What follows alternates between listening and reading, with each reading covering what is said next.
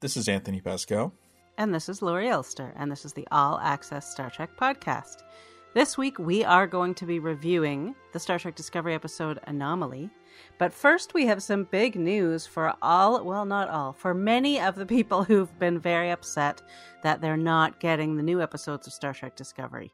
So as you remember last week, there was the surprising news that Viacom CBS had decided to buy back the rights to Star Trek Discovery, including Season 4, and therefore wouldn't show up last week on Netflix. It was a last-minute decision that made sense corporately, but it was just bad timing, and the delay until 2022 made it even worse. There was a lot of bad press from this, and so this week, Viacom CBS said, okay, we get it. So during the transition from this year to next year, they're going to do everything they can to get Star Trek Discovery Season 4 out to international fans, primarily through two means. Paramount Plus actually does exist in a number of countries around the world, specifically the Nordic countries and Latin America and Australia. So on Friday, the 26th of November, the first two episodes are going to arrive on Paramount Plus. So if Paramount Plus exists where you live now, you could start watching Season 4 this week. They're also offering a 50% off promotion for the first 3 months if you are in one of those places. Just use the code StarTrek. So that's pretty good news. And I'm surprised that wasn't part of the deal last week because Paramount Plus existed. It was weird they were holding back until they launched it in Europe, but, whatever. They fixed that. But the good news, speaking of Europe, is that there is no Paramount Plus now, so Viacom CBS also owns something called Pluto TV, and you may not have heard about it. It is a free live streaming service, so it's different than Paramount Plus and Disney Plus and Netflix. It's not an on-demand service for the most part. It is a live TV thing where it's ad-supported. It's pretty big in the USA. They've also been rolling it out around the world. So in a few European countries, specifically Austria, France, Germany, Italy, Spain, Switzerland, and the United Kingdom, Season 4 will start streaming on Pluto TV this week at 9 p.m. on the Sci-Fi Channel. That's the Pluto Sci-Fi Channel, not the Sci-Fi Channel. Right. And it'll run at 9 p.m. on Friday, Saturday, and Sunday. So Pluto it's replicating old TV, kind of, in that, you have to tune in at a specific time. And this will start Friday, November 26th with the first couple episodes. And then every week it will be the same thing. So at 9 p.m., Friday, Saturday, and Sundays, Star Trek Discovery on Pluto TV. And it's a free streaming platform. So that's good news for Europeans. Just find Pluto.tv. Now, there's one other place, which is, and we don't have the full list of countries, but we know in the UK, Germany, France, Russia, and South Korea at least, they're going to make Season 4 available as an online digital purchase via wherever you get your digital, so wherever you can buy a season of whatever TV show, it'll be there in your local countries. And that'll be starting on, again, Friday, November 26th. So they are listening. They are trying. It still doesn't cover everywhere. For example, Ireland is not in the list currently, although that will be part of the Paramount Plus launch in early 2022. We have no news on Africa and Asia, which, were still not part of the announcement last week. So, except for South Korea. So hopefully Japan and China and India, can also buy the season, but we can't confirm that yet. So for those of you who are listening to our podcast and are still not getting Discovery, we put on our actual post for the podcast, we put the time that the review starts, and we will save our Discovery-related news to talk about until we're right about to go into the review so that you guys can still listen to the news if you're trying to avoid spoilers for Star Trek Discovery, because it's still not where you are. Reflecting on all of this, there's kind of two ways to look at this. One is like, how could they have not known the kind of reaction they were going to get last week? So it's good that they're listening and that they quickly put in a plan So, and they put out an announcement saying, we're listening. We get it. We love Star Trek. We love the fans. So all the complaints and, the articles around the world were not falling on deaf ears. So that's great. This kind of confirms that what happened last week was very last minute. The negotiations essentially weren't working the way they wanted. They exercised some kind of clause. They bought out Netflix and they just announced that. And they did this, because this is obviously plan B. And they did, they just... it's complicated to set up all these distribution things, and they just weren't ready, but we're already seeing some of the cast and crew who didn't know last week and were just as caught off guard saying, we're glad they listened. We let them know. So there were, I'm sure there were a lot of serious emails running around the Viacom CBS last week from pretty important people who were kind of pissed off as much as the fans were. Right. So that's why they sprang into action to at least do what they could to get things started. So now, if you're in Europe or Latin America especially, you could listen to this whole podcast and not worry about spoilers. So congratulations. Yeah, isn't that the most important part of this whole fiasco? And for the rest of you, we're sorry. We really are. We're sorry. We're going to soldier on. Yes. Do we have any other news this week? We do. We have some exciting news from the world of Star Trek Picard. Some news we've actually been waiting on. Has to do with Whoopi Goldberg. Well, it's kind of funny. This is something we thought we knew in 2020, right? Because it was publicly announced? Well, it was never... It depends on the definition of the word announced. Okay? But, I mean, obviously Patrick Stewart in January, when they were promoting season 1... went on The View and he hugged Whoopi and he invited her to be part of season 2. It was kind of a big deal. And later, Michael Chabon, who is still a writer on the show, talked about how he was working on scenes for Guinan. And then people just stopped talking about Guinan through the rest of 2020. And we know they were doing rewrites, and she's not been part of any of the promotions. She's never been confirmed or discussed. I mean, even John Delancey, who kept on blabbing about everything, including Brent Spiner, never mentioned Whoopi. You asked Akiva directly about it. Right. And that was in September, and he literally just stood there and stared at me with this weird look on his face. Like he didn't have a plan for how he was going to answer that question if he was asked, I guess. Yeah. So it was at least possible, they had moved away from the idea of bringing Guinan into season 2. But thankfully, Michelle Hurd has saved us from this mystery. With her own cameo blabbing. Thank you, Michelle. Exactly. She basically started talking about working with Whoopi. I mean, no details on exactly what they're doing with Whoopi, of course. But it's a total confirmation that Whoopi Goldberg is part of the season, and she's going to work with, so we'll see Raffi and Guinan together, presumably. Which I'm very excited about. I'm very excited about this because I love both actresses a lot, and I can't wait to see them together. And Michelle Hurd was pretty excited about it too, saying, Whoopi is the bomb. She's so cool. And she says, she's just cool. She is just Whoopi, which I tend to agree with. A couple questions. Why are they being secretive? I don't know. Well, there's a lot of secretive stuff always when it comes to the new Trek shows. But even Delancey never mentioned it's as if there's something, because Delancey was just blabbing every week on Cameo about all sorts of stuff, but never mentions Whoopi. It feels like there was some kind of don't talk about Whoopi, although Michelle maybe didn't get that memo. I don't know. It could be conspiratorial, but I think they want it to be a surprise when she shows up. Yeah, I think the most telling part of that is that interview that you did with Akiva. To me, that's just, he wasn't going to say, oh, no, it's not happening. He just really didn't want to say anything about it. And I assume at that point they had not discussed strategies. I wonder how far they're going to take this. Will she not even be in the final? I assume there's going to be one more trailer before the premiere in February. I mean, it may not be a correct assumption because they've already put out 2.5 trailers. But I think you're right that they would put something out closer to the premiere, something new. And maybe they'd want her involved in the publicity for the show. You'd think. The bigger question is, what role would Guinan play? And I could see this falling into 2 buckets, and they're not mutually exclusive. One is Guinan, I could tell what's going on in the funky timelines. Right. So you can imagine Picard and the gang show up in fascist 24th century, and Guinan shows up and says, hey, I know who you really are. And that's interesting because it could go either way, where she could be their friend or be their enemy.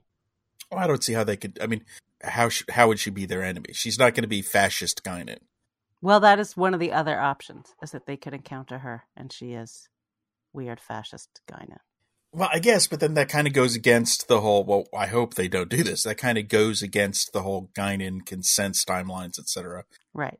I imagine it's, their old pal Guinan. She doesn't have all the pieces together because she could just kind of sense something's wrong. She couldn't tell you what she had at, for lunch last week in the prime timeline, but she knows something's up. And, but maybe she's the one that points them to the Borg Queen. Right. Because she knows what's happening. She's like, hey, by the way, we've got a Borg Queen stowed away if you want one. Don't forget to feed and water her. Right, exactly. Now, the other possible Guinan is the Guinan as enemy of Q, Guinan. Right, which does make it odd that John Delancey didn't mention her at all. It makes you wonder. Because that means either they said to him, you can't say anything about it, or he didn't have scenes with her, which seems like a weird choice. A very weird choice. Because they had it, because we want to know, what is the deal with Guinan Q? Is Guinan have special powers? Can she defend herself from a Q? She does that weird thing with her hands. Is there something happening here? And why? And what is their history? Because they clearly knew each other already. To just ignore that. And these guys, the people working, especially the showrunner now, Terry Matalas, technically co-showrunner, but he's the real deal. He knows all this history.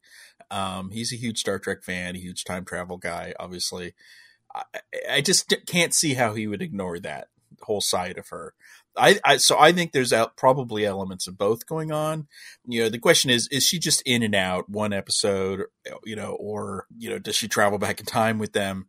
I mean, the craziest idea is there's a 21st century Guinan, because Guinan lives for a long, long time. Obviously, she was in the episode Time's Arrow, right, in the 19th century. Was that what so? But they would have to do a lot of de-aging and, but they could do that as well. That's the thing. Like, they could do all sorts of Guinan. So I'm excited about this in general, though. Yeah, and there are a lot of different options for how she could appear. So it's making me much more excited for the new season. Now, the big question about Whoopi Goldberg appearing as Guinan on Picard is, what kind of a hat is she going to have? Or is she going to have one at all? I mean, the hats are canon, and it's, you kind of, I mean, although she didn't have a crazy hat when we saw her in the 19th century, when she is Whoopi, she has a crazy hat. She had one in Nemesis. I think the bigger the better with the hat. Yes, I'm going to be very disappointed if there isn't a great big bump people in the face with it as you walk by hat. Well, of course, if we're seeing her in the fascist era, we need a kind of giant fascist hat. The hat has to be. It's big and evil. I can't wait. And the only other thing that Heard said about season 2, she said it's very different and that there's a very challenging ride for Raffi, whatever that means. Yeah, I mean, she had a challenging ride in season 1 also, and I would expect nothing less from that complex character. So now we have a little sort of Picard adjacent news, which is a nice one for all Star Trek fans to read about, which is that Mike and Denise Okuda are being honored with a Lifetime Achievement Award from the Art Directors Guild, which is great. These two have been part of Star Trek for a very long time, as well as many other shows, and they're being honored at an award ceremony in Los Angeles in March. And both of them, as we reported a few weeks back, are working on Star Trek Picard. And the showrunner's still sending out images. He sent one out this week, showing the door to the nacelles room, which is clearly inspired by Okuda classic design. So you can see why they want the Okudas on the show, especially for season 3. Although I think they were also involved with season 2 a bit as well. And Mike and Denise have been working since their time on Enterprise, not just in the original series remastering project. They were on The West Wing. They were on For All Mankind. Right. I mean, they just went. I mean, I think it was like literally 1 week they were on For All Mankind. It wraps up, and then they jump over to Picard. Yeah. So they've been busy. It's a Lifetime Achievement Award, but they're not done. Right. By the way, this is not the first Star Trek Lifetime Achievement Award. Herman Zimmerman has won this, and more recently, John Eves, actually. The Art Directors Guild is into Star Trek, for sure. Yeah, well, they should be. I mean, it's always pretty gorgeous. Yeah. So this is very appropriate. And these two are also such a great part of the Star Trek fan community. They're always happy to engage with people, answer questions about specific designs and moments from the shows that they worked on. So this is exciting. I think a lot of fans will be sharing in their enthusiasm. They're the best, really. I mean, I've met them a number of times, and they're just so lovely. And their books, all, because their other huge contribution is to Star Trek nonfiction, all the reference books they've done. There's just so many of them. Yeah, and I interviewed them when they did the for the Vault, and they were so warm and friendly and full of information and still utterly full of enthusiasm for every aspect of the project and what they were working on. Let's switch to another Paramount Plus project that's pretty exciting, but it's kind of under the radar. And that is Star Trek The Motion Picture Director's Edition is being remastered in 4K and is going to premiere on Paramount Plus in 2022. And the people behind this project have been wanting to do it for a long time. Robert Wise worked on the Director's Edition for DVD, but it's not easy to just turn that into HD because you basically have to do it all over again because of all the new effects they created. And so there was a little update on the Star Trek website from the team behind this, and it showed them working on it in the editing bays, and there was some great pictures, but there were some hints that they aren't just going to take what was done for DVD and essentially turn that into 4K HDR. They're going to make a few little extra tweaks, I think, along the way, which is either controversial or exciting, depending on your point of view. So we have on the site, we have some details about that along with photos to show you exactly what we're talking about. Knowing these guys, Darren Doctorman especially, they're not in any way going to do a George Lucas and just start throwing stuff in there just to do it.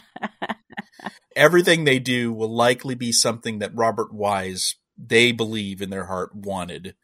Either that couldn't be done, because of the technology or the time, but it'll probably in the end still look like something that could have been made in 1979 if they just gave him all the money and the time that he could have wanted. Right. Very exciting about this project. We will be giving it full coverage. Brian Drew and Matt Wright from TrekMovie.com, from the Shuttle Pod are motion picture super fans, and they've been all over this thing. So we'll be giving full coverage, but we still don't have a release date.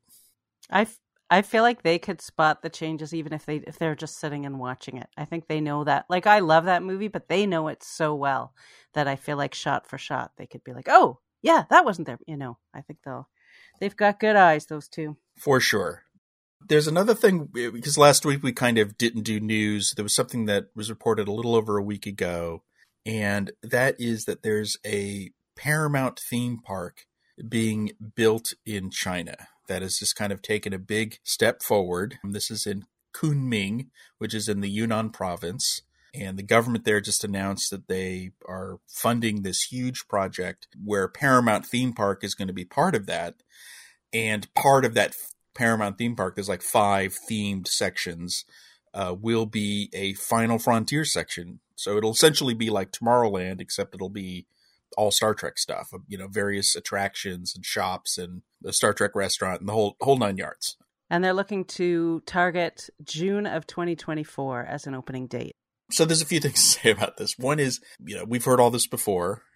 In the last decade or so, there's been all sorts of projects. There was one in Jordan. There was one in Spain, where they announce these big Paramount theme park projects and then funding or regulation or something gets in the way and it never happens. I think this one has a better chance to happening because in China, they have this ability to just put projects forward and cut through the red tape, as it were, especially once the government's behind it, which it is. Because essentially the whole point of this is to draw visitors to this region, and it's going to be on a lake. It's a really beautiful spot, and I think this one actually could happen. Yeah, they got $8 billion in funding for the whole development that will include the Paramount Resort. People are like, well, are the Chinese in love with Star Trek? No, like I was saying, this is you're going to walk around a theme park and you're going to be in a future section. And, the fact that it's all Star Trek themed may or may not be noticeable to the tourists, but it's obvious it's just sci-fi stuff, and you don't need to love Star Trek to love essentially a Tomorrowland, but I think Star Trek fans will be very excited to see all this stuff. The other thing people are saying is, why is Paramount doing this? Well, Viacom CBS, going back to Viacom, and CBS, they sold off their parks division like in 2006. So they are just into the business of licensing their intellectual property to developers and governments who want to build theme parks. So they're all for that, and they've been involved in all these projects that haven't happened, but there's no one there saying, let's build a theme park in China. They wait for someone from China to say, can we build a theme park? Can we use Paramount assets? Like, there's going to be a Top Gun ride and, all that stuff. So it's not just about Star Trek. It's about all of the intellectual property, and they say, yeah, sure, give us the money and we'll work with you to develop the theme park. So this isn't really coming, because everyone's like, why don't they just build a Paramount theme park in Orlando? And I'm sure Viacom CBS would be ecstatic for someone to pony up, right. $50 billion in Orlando to build the Paramount theme park, but no one's done that. So, it's not, they're not doing something in America. There are people there who would like to see things happen in the US. There is one Star Trek attraction at Movie Park in Germany, so they want these things to happen, but they're still waiting for a big one. Another one that looks like it's going to happen is going to be in London. It's called, a few years ago on the site, we had posted all these great pictures. There was going to be a Paramount Resort in London, very much like what we're talking about in China, with different areas, including a Star Trek area. Then Paramount pulled out of that project. Then they went back in, but in a kind of subtle way where it's not going to be all Paramount, but there will be some Paramount stuff there. But it needs to be British themed. That's kind of the new thing of this London resort. So it's unclear whether they're going to figure out a way to British-ize an element of Star Trek. But, why not a, Scotty's Wild Ride or something? I'm sure they could figure something out. Yeah, I'm sure they could. And London's easier to get to for me, so let's hope. It would be nice to see, because Star Trek, the experience was great, and there used to be Paramount parks that had a Borg roller coaster and Star Trek characters walking around in the 90s and the early 2000s. So it'd be nice to get back, and going way back at Universal Studios, they had on both coasts, there were Star Trek themed things. So this is one element of Star Trek that just has been essentially dormant for the last 16 years. And it'd be nice to add this element back into the franchise. Absolutely. And not just in China, because I don't know if I'm going to fly to China just to see Star Trek Futureland myself. Maybe. I don't know. I mean, hopefully while you're there, you'll go see other parts of China too. But yeah. Of course. Just go in. I'm just going for the Star Trek thing. That's it. Yeah. You look at the Star Wars stuff happening at Disney parks, and they're just amazing. It's just amazing. I was gonna say, I'm so jealous because it looks, all that stuff looks fun. I'd love to go to the Star Wars stuff, but it does make me a little bit jealous. Like, where's my Star Trek park? Come on. Even just a Star Trek, attraction inside another theme park in the USA would be a big win, like at Universal, which they've done before, or something like that. So, baby steps, but hopefully something like that happens soon. Do you think any of that is tied to the success or failure of the movies? Oh, absolutely. Yeah. One of the themes of the earlier, no pun intended, stuff was everything was really very Kelvin-y, very movie oriented, because that's more mass market. Yeah, it has a bigger global reach for sure. Yeah, I think if they get the movies back, it'll be easier for them to sell Universal or whoever on a Trek themed attraction for, Right. one of their theme parks in the USA. So fingers crossed, I guess. We'll see how Yeah. it goes. Christmas 2023, apparently. The next big Star Trek movie. Well, we'll see. But yeah, let's hope. All right, I think that's all the news. So here's our Discovery warning for people who can't get it. We are now about to launch into our review of Star Trek Discovery episode 402, Anomaly. Which is, yes, it's a reuse of an episode title. They're recycling. They've run out of episode titles. They've had 800 episodes, and they're just going to start reusing them, I think. It's also a word. That's a word that I learned from watching Star Trek as a kid. And then I started using it a lot. But to me, it's a very Star Trek word. Oh, yeah, absolutely. Yeah. So, I'll start off. I very much liked this episode. I'm a fan of the co-writer, Anne Kafel Saunders, who joined in the previous season. She wrote Su'Kal. And what I think she's really good at is telling a Star Trek story, but weaving in so much character development and exploration into the action well. I mean, the season premiere was doing a lot of setup. It's your typical Kurtzman, and Paradise episode where they're, doing a lot of setup, a lot of exposition. And some running. And lots of running. Running, explosions. It was exciting. Queuing up a lot of character stuff, for sure, with a huge focus on Michael. This one had a lot of great character stuff, especially Book and Stamets. It was kind of in a way, an old-fashioned Next Generation era thing where they give a nice focus on a character, in this case, two characters, I feel. So this is a Book and Stamets episode, really. I thought there were a lot of different pairings that were very striking in this one. I had a funny experience watching this one because the first time I watched it, I didn't like it, and I think I was just in some kind of a weird, funky mood, because when I watched it again, I was like, oh my God, like why? All the things that I thought I hadn't liked about it, I was sort of wrong that those things were even in there. It was sort of weird. And when I watched it again, I noticed exactly what you said, which is that all the character stuff was woven into all the actions so that they didn't have to stop things down to make them happen. And I also thought it tied in really nicely with a lot of the interviews that the actors and producers gave before the show premiered was about this uncertainty.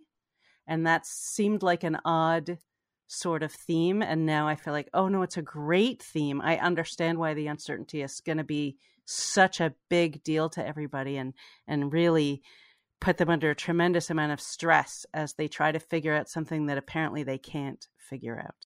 Star Trek is best when it's about something. This episode was about something. It really was.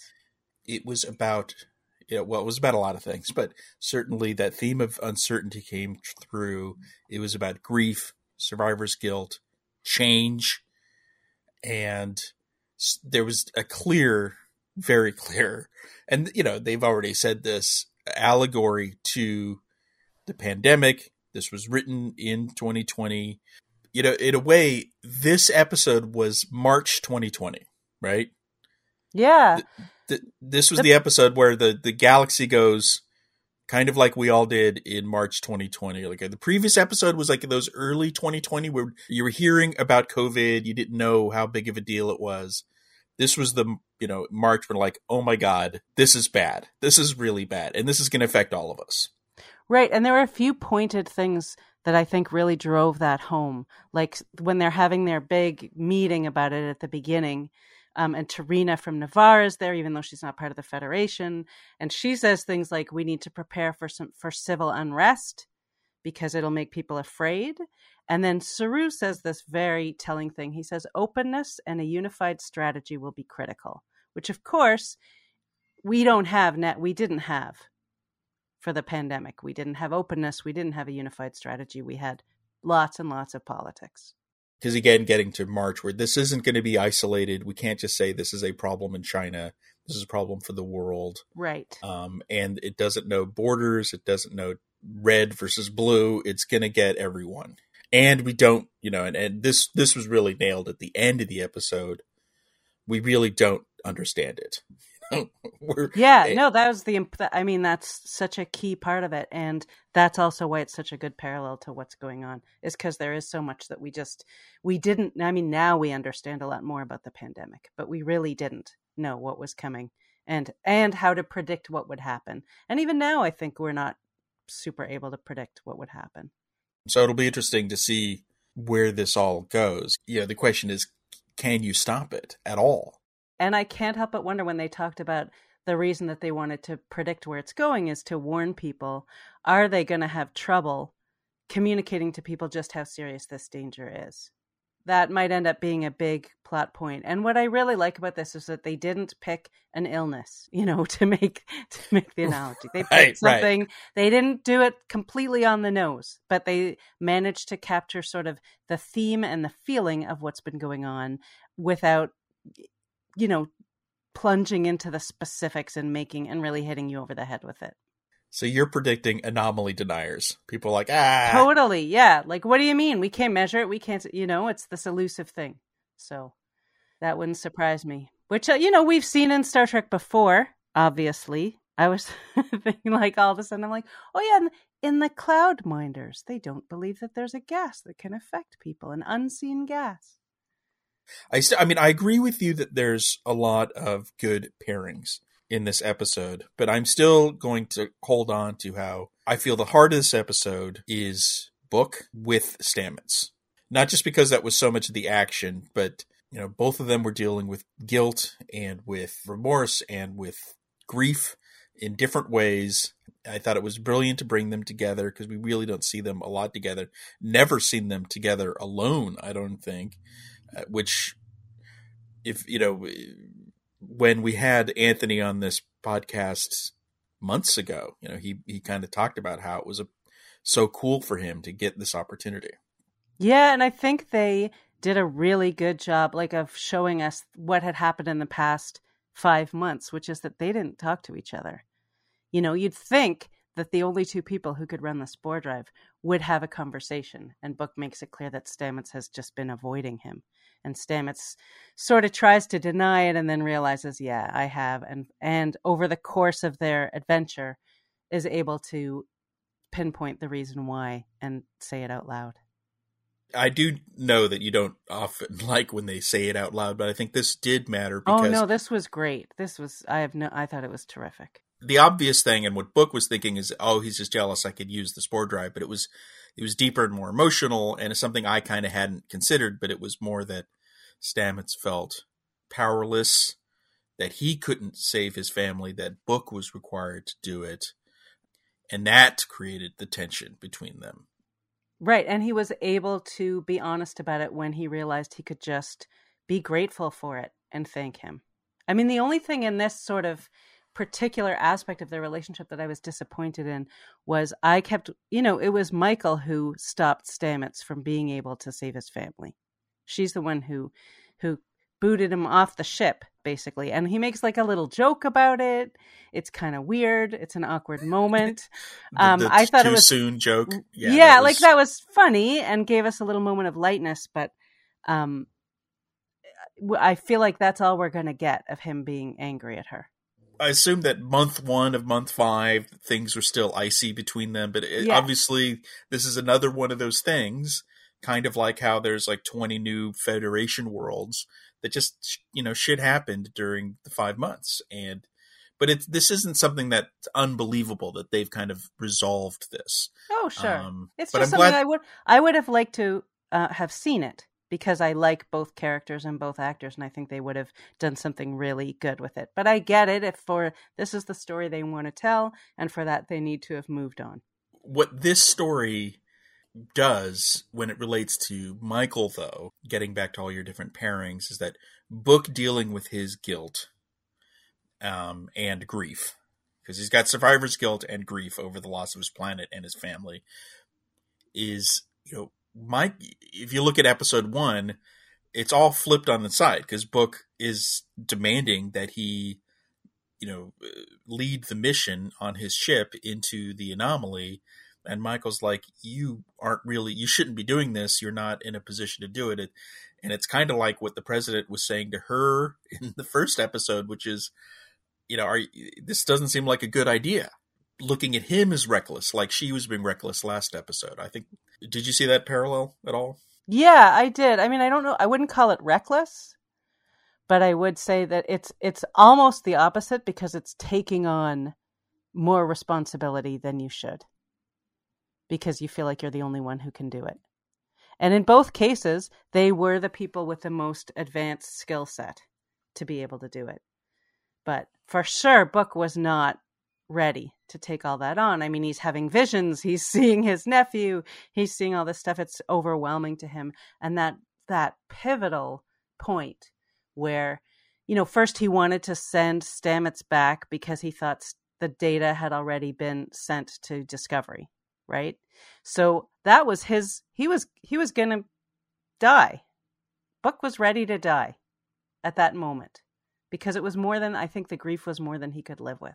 And I think that was part of his whole MO, in a way, was like, if this gets me, fine. And then the fact that they were not able to send the data, is very, very telling. The key thing there, and kind of the beautiful moment, was he said, I'm alone. And both Stamets and Michael at different points said to him, you are not alone. We're there with you. Because Stamets was only there as a projection, but they were all saying, wherever you go, we're there, we're your family, which is always a theme in Star Trek. Yeah. The whole notion of family. It made him so much more than just the captain's boyfriend. He's a part of their whole group. And I really like the scene where she opened the private channel to him. I like the weird, cool, bubbly thing that she was in. the Cone of Silence. The Cone of Silence was a great use of future tech, I thought, because again, it worked on all those levels. It was a cool technological improvement, and it was a really amazing personal moment where she could speak to him just with An Saru's excellent advice. Now be the girlfriend is basically the instruction. And she did it, and it was so moving. Because that was one of the big issues in this episode that this episode was trying to get at, is, can Michael be a girlfriend and a captain at the same time? Especially, I mean, there is a kind of weird thing about Book of, here he is on the ship, he's a, quote, consultant. Right. But it's kind of weird, like they were all at the briefing and he just kind of wanders into the Starfleet briefing like, who let you in, And yeah, I thought that was odd when he wandered in. And then, of course, the timing was awful, and then they continued. And I would have had somebody come and take him away before they said, oh, now we're going to watch your planet blow up again. In that moment where Michael says, Michael wants to put Detmer in charge of the mission, as Detmer should have done the worker bee in the last episode. Right. And Book is like, no, I'm going to do it whether you like it or not. And it got me thinking, like, okay, it makes sense to have a small auxiliary craft with 32nd century technology on board the Discovery. But does it really make sense to have it captained by someone who can just disregard whatever the captain of the ship says? I mean, that's, in a way, I hate to say this, but Book has to follow, if he wants to be on the ship, he should be following her orders, consultant or not. I mean, I know it's a tense situation, but so I thought it was interesting how this was all resolved, the captain boyfriend thing, in general, but it does bring up the question of, does it make sense to have someone outside of the chain of command on the ship? Right. Well, it brings up a lot of stuff, because our previous captains, it's been a big deal that they're not connected to anyone. Kirk has his wistful dreams of being able to be with someone. Picard tried having a relationship on board. It didn't work. Janeway didn't feel like that was something she could do. So I feel like now they're saying, okay, now maybe there is a place for that to happen. Well, DS9 DS9 was different because it wasn't a ship. Right, but certainly Sisko, there were times where Sisko had to grapple being a commander and being a boyfriend. Eventually had to let Cassidy go to prison, which was not an easy call. But yes, I agree. It's an interesting dynamic. I feel like they feel like this episode kind of solved the problem. Like, here's how we strike the work-life balance between these two. And I also think that we are dealing with a new Federation, a new Starfleet, and things aren't going to be as buttoned up as they were back in the day that we are used to. So the idea, like, yes, there's no way that Picard could have had a ship within the ship with someone who wasn't in Starfleet running it. But things are a little more makeshift these days. For sure. Yeah. So here's a technical question. How exactly, I mean, this is one of the, it worked for the story because you mentioned, they got cut off, but so they couldn't send the data back through the tether or not, but somehow, even after cutting the tether, Stamets's projection remained on books. That does like that makes zero sense unless, because it's not like his projection, he was a hologram of Stamets. He was Stamets, so there had to be communication. But, so we're just going to let that one go, I guess, because it made sense for the story. But it worked really well in the story. I'm sure there's some headcanon that I haven't figured out. And so maybe someone in the comments will say, well, here's how it works because of the yada yada. I'm like, okay, fine. But in general, all of that worked. There was this interesting moment where right in the middle of the action, Stamets did start talking about grief, and stuff, but it wasn't like weird in the way it was when Michael called the president in the middle of an action sequence to talk about, whether the president lied in the previous episode. It all, I feel it all worked here and it all flowed, that whole action sequence. I also think they started it off really well because you have Stamets who's really nervous to go spend all this time with Book. And he's looking right in Culber's face and everything's great. And then the thing goes on and suddenly it's Book. Like it goes straight to complete awkwardness. Another big story for this episode that was kind of happening in the background was Tilly's kind of issues, basically, that she's got problems. But, she's working through them. But it took her through the episode to kind of finally come to Culber, who's now the ship's counselor, in addition to being a doctor, for her to admit that she's definitely dealing with something, is it fear of failure, fear of loss, I think grief? And I think not really knowing who she is. She knows she's off. Something's wrong. And she doesn't, I feel like she's always had such a strong personality and had a sense of who she was herself. And she's lost that. She doesn't really know her role, or I think even who she is as a person is all mixed up. And I was really, I have a special love for Tilly, but I was very moved by those scenes. And I feel like this is just the beginning for her. I like the chemistry between Tilly and Adira. And it's funny, at least I think this is what you said, but it is kind of replicating season 1 Stamets and Tilly. Mm-hmm.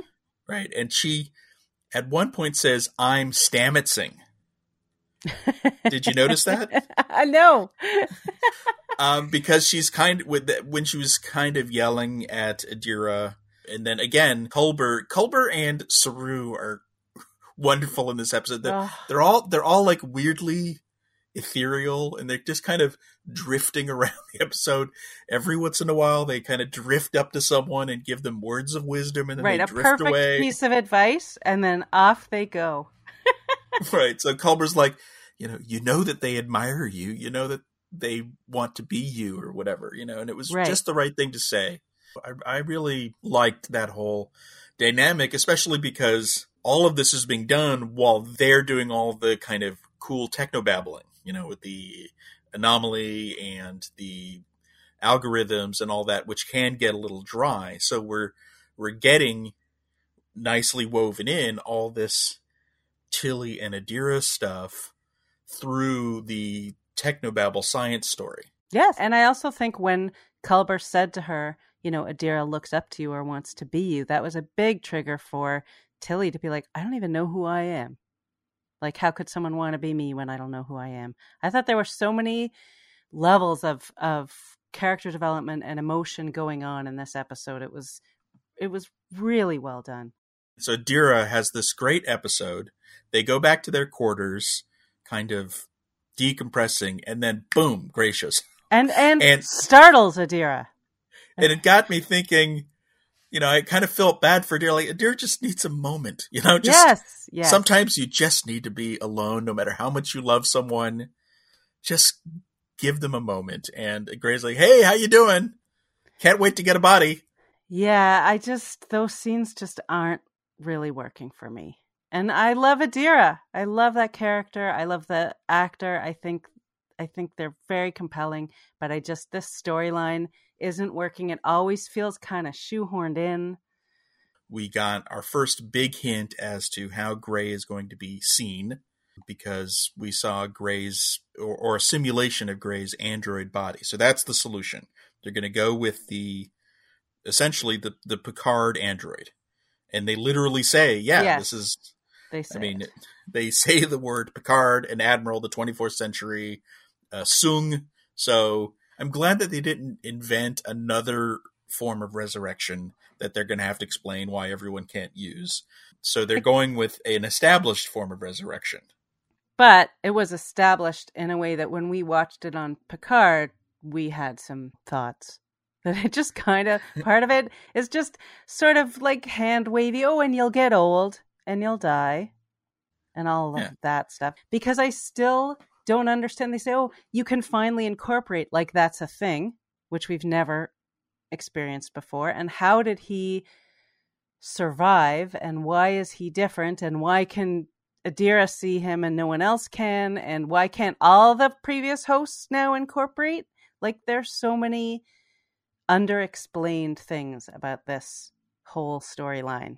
Culber was saying this was kind of a fad in the 24th century or 25th century or whatever, but it didn't really work for anyone besides Picard, so they stopped doing it. Adira hung a lantern on it and said, "Oh well, if I can be resurrected, that sounds great. Why don't we all get android bodies and get rid of our moles?" And Culber had to say, well, it doesn't really work for everyone, but it will work for Gray, because basically since Gray survived being put into Adira through the Tall symbiote and was able to manifest as these visions, that was enough for him to believe that Gray's going to make it in this android body. There are some other pairings we haven't mentioned that I thought were really great, and one of the big ones for me was Saru and Michael. Because I feel like on this show, we haven't had a great captain and first officer relationship, really. And I think I kind of wanted her to ask him to be first officer rather than have him offer. But I love that already they're setting up like what points of view he can offer that will be very different from what she thinks of. So when he said, we can do extra security measures, I've already thought of it. And he's the one who's giving her really great advice. And he's very calm and settling and soothing, which is also a big shift for him, which is, I think, why Tilly says he looks taller. And I think the calling him Mr. Saru is clearly an ode to Mr. Spock and to the Spock-Kirk relationship. Even though this is a book and Stamets episode, Saru is the MVP of this episode because he's just always there with the right piece of advice. I love, like, after Bryce comes up with a solution to surf the wave out, he's like hyping up Bryce. Yep. And, the little moment where he puts his hand on Tilly's back. Yes. His advice to Michael early on in the episode. Yeah, so he's perfect first officer. I do feel bad for Reese, who kind of felt like the first officer in episode 1. Like, no one at least thanked him for his service. Again, that's another one that just a one sentence of explanation would have helped. But I can invent the rest of that in my head, that he wasn't promoted to first officer, but he was just the guy who takes the con. There were all kinds of people taking the con in the original series, for sure. Lots of randos that's true. Showed up. So, I do feel like we've actually never had on Discovery this great first officer really is someone who's showing how important that role is and what that role is. And Saru has evolved so much over all these seasons that it is the perfect job for him right now. It really is the role he was meant to have. And this is the relationship the two of them were meant to have. And she's going to listen to him. So whereas when we saw them at the very beginning of the series, they were sort of rivals and sometimes contradicting each other, I think they've really come to this place where he knows how to be the counterpoint to her and help her with the areas that she's not as strong in. It does create a kind of question about where they go with all this, because Saru's a captain. They introduced the idea that Saru's been offered another ship, but he decided that he was needed on the Discovery for this very important mission, and because if he's on another ship, then they'd have to build new sets for him. And more people to be around him and more uniforms. It's very expensive.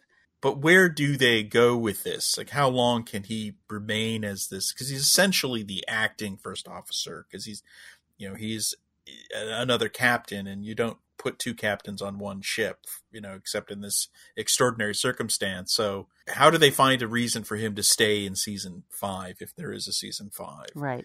Or does he go off to another ship? Or at the end of season 5, does he go off to another ship? I think that'll happen at the very end of the series. And I think they're setting up this relationship to be very important. And they're probably thinking of it as ultimately something that's iconic. That's what they're looking to create. I mean, everybody wants that, sure, when they create something. But I do think that's the point of all this. And I appreciate it. Like, it's such, they're a great duo who have finally come into their own after all this time. So I don't think they'll get rid of it that quickly. I mean, look, that anomaly, they'll figure it out, and then some other galaxy-threatening thing will show up. There's always something threatening the galaxy. Even though they didn't give Reese a moment, they did. I felt like there was still good bridge crew banter. Yeah. I still like the way Michael deals with the bridge crew and how they're throwing ideas out there. Bryce kind of had his hero moment, but Detmer and Owo had moments as well. Did you notice Owo fell hard on that second one and had a mouthful of blood? Yeah. I mean, they had to sell the notion that if they didn't move the ship, they were all going to die. Right. Her moment of pain was the thing that sold it, I feel. Like, oh man, she looks like she's in bad shape. Which is better than someone saying, hull integrity is at 27%. Right. And she didn't say anything about it. She just got up and back to work. Well, she's a pro. What are you going to, I know, she's great. But of course, people have noticed this on the show, but it is kind of ridiculous, the kind of the flames and the sparks and the rocks, always with the rocks. Like, where are all these rocks coming from on the way these sets just fall apart every week? It's like, are they going to do this every episode? I mean, I like that. I mean, when the anomaly hit was great. Like how, and I love the time where Tilly runs onto the bridge to say, oh, it's happening. Right. And then it happens like right away, where everyone just starts floating. Why didn't she just beam to the bridge? Because I noticed earlier Stamets beams to the bridge, right? He just goes, and then he's there. Do people just stop walking now? Well, that's what I was wondering. That's the whole thing about these personal transporters, is that it does beg those questions. Like, how often do they use it? And is there a problem with overusing it? And how are you going to get any exercise? And I mean, so you're sitting on the couch, you want to get a beer, you beam to the fridge. Right. You grab it's like the beer, Homer Simpson's dream with the toilet and the fridge. But no, I thought that the wire work where everyone's floating was... That looked great. That actually brings up something that we haven't talked about at all, which I think a lot of people are going to think is a big deal in this episode. Can you guess what I'm going to talk about? Zora? Exactly. Yeah. That was a really... I mean, we knew... it's funny because last week we talked about how they are at some point ultimately heading towards Calypso. And this confirmed it. We've kind of had confirmed, they're constantly reconfirming it, and this was the next big step. I'm glad they stopped calling it the sphere data. I always kind of hated that. But I liked Michael saying that the computer chose to be called Zora. Essentially, the computer is self-identifying. The computer's like, I'm no longer a computer. I'm a Zora. And Saru's like, okay. Even though, like, that's very weird. I mean, that is just... incredibly weird for a ship's computer to just decide what you're going to call it. Like, you should be taking a moment, but he's like, yeah, sure, that fits. Right. I guess because he dealt with Zora a bit in season 3. Right. He was getting advice. Yeah, and he was calling it the sphere data. But that was when it would kind of come in and out, whereas now Zora is in charge, and Michael talk to Zora on the bridge. So I guess they all Zora is essentially Alexa now. Yeah, right? no, I was going to say, and Michael seems to have sort of a relationship with Zora, because I think at one point she just said, Zora, and then Zora answered the question that wasn't asked. I mean, there's so many interesting questions this brings up of, how self-aware is Zora? Does Zora, will Zora make decisions without them? Like, why didn't Zora, when the ship was about to be destroyed, it's like you almost feel like, would Zora ever just step in and say, I'm pulling us out? Could Zora ever disagree with Michael? There's all sorts of ways this could go, but I'm very excited. Annabelle Wallace is back voicing Zora. I feel a little bad for Julianne Grossman because I guess she's out of a job now that the computer's essentially Zora. Right. Although in Vegas last summer, she hinted that she's going to be doing some different role. Oh, yeah. Maybe she's back on Strange New Worlds or something. So who knows? Right. So, because I thought she did a good job, but Zora is a whole different ballgame. So I'm looking forward to seeing where that goes. There was another sort of unique tech thing. So we had, our Cone of Silence, and we had Zora, and we also apparently, Michael now has a holodeck in her ready room.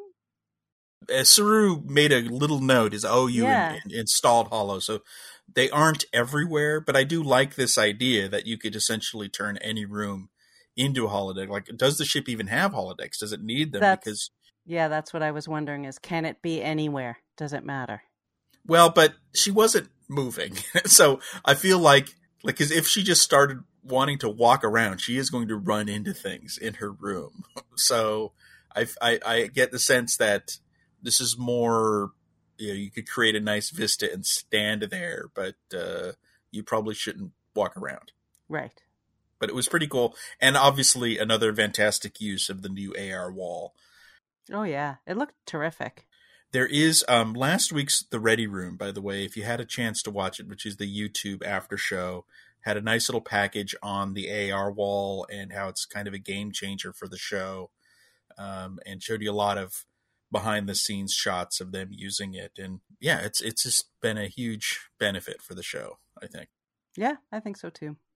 Although I have another weird technical thing. So they show up and they can't see the anomaly. So, they put on the polarizing spectrographic filter. Yes. But at the end of the episode, they zoom out from the Discovery and you can still see it. Yep. Oops. Or it was a great shot, though, because it just showed you how crazy big this thing is and how it looks like an eye and it's really ominous. But I don't know why they created the thing at the beginning to make it feel like it's only visible through these special filters, because through the whole season, they're going to want, is it invisible or not, is the question mark. Because in this episode, the answer was yes and yes. It's both invisible and not invisible. Right. To the naked eye, that is. We'll have to sort that one out in episode 3, perhaps. Yeah, hopefully. Hopefully there's some sort of explanation. We're now in the nitpicking territory. Is there anything left for us to talk about with this episode? I did think there was a funny moment where, Burnham has asked Culber to be on the bridge while all this stuff is going on. And so when she's trying to figure out what's going on with Book, and she asks Culber, what's going on with him is, can I trust him? Culber says a very Deanna Troi-like thing, because he says, it's impossible to tell if it's stress or emotional instability. And I was like, oh, that's Troi, who was always like, I sense some deception, but I don't know about what. So I thought that, it was like an important moment, but still I was like, oh yeah, that's what it was like having a counselor on the bridge all the time. There was a lot of nice, light, funny moments, often with Tilly. But even some of the awkward stuff with Book and Stamets a couple times. And, I think, because as you know, I like lightness in my episodes, and I thought this one was better at it than the series premiere, which had kind of a lot of other work to do and didn't get enough time for these light moments. I thought it was a really nice balance of doing a lot of light moments and a lot of very, very heavy, complicated, layered moments. Season's off to a great start.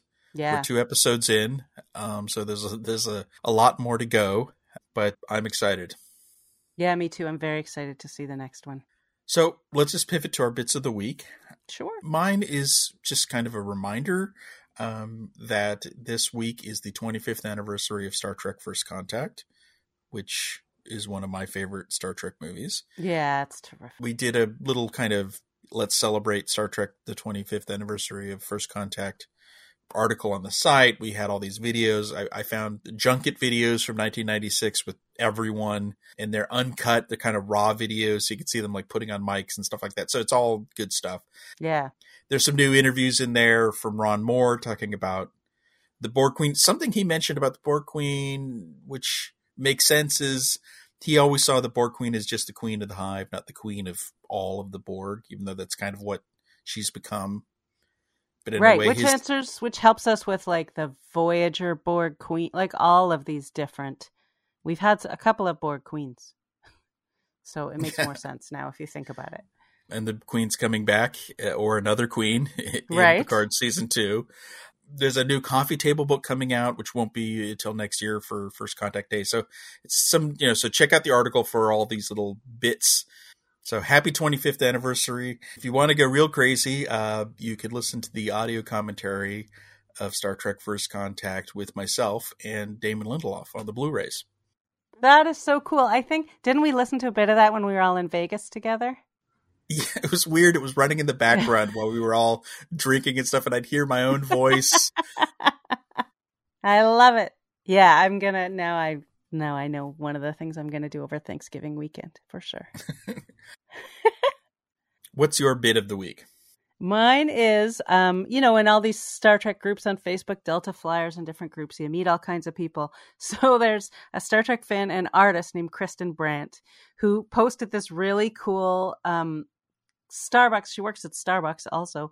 And she made this custom Starbucks cup. And I said, I wanted one. And she was like, oh, I'll make you one and I'll sell it to you. So she made, I posted it on Instagram, so I'll link to that. But it's a custom Starbucks cup with my name on it.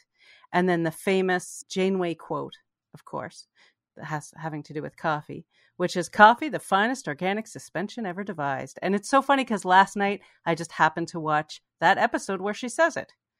So it's Hunters is the episode where she says it. But Kristen has an Etsy shop and she does all kinds of custom pop culture stuff. So lots of Star Trek stuff for the office. So I think I want everyone to see, first of all, this beautiful cup that I have. And then she can take commissions. The holidays are coming. Maybe you want to see what she has or see if you can get something from her. But she's talented and fun and a Star Trek fan. And I can combine my favorite things, Star Trek and coffee. So that's it for another All Access Star Trek. We want to wish everyone out there in the USA a happy Thanksgiving weekend. And, happy Thanksgiving to everybody, because we're thankful for you, whether you're in the States or not. Indeed.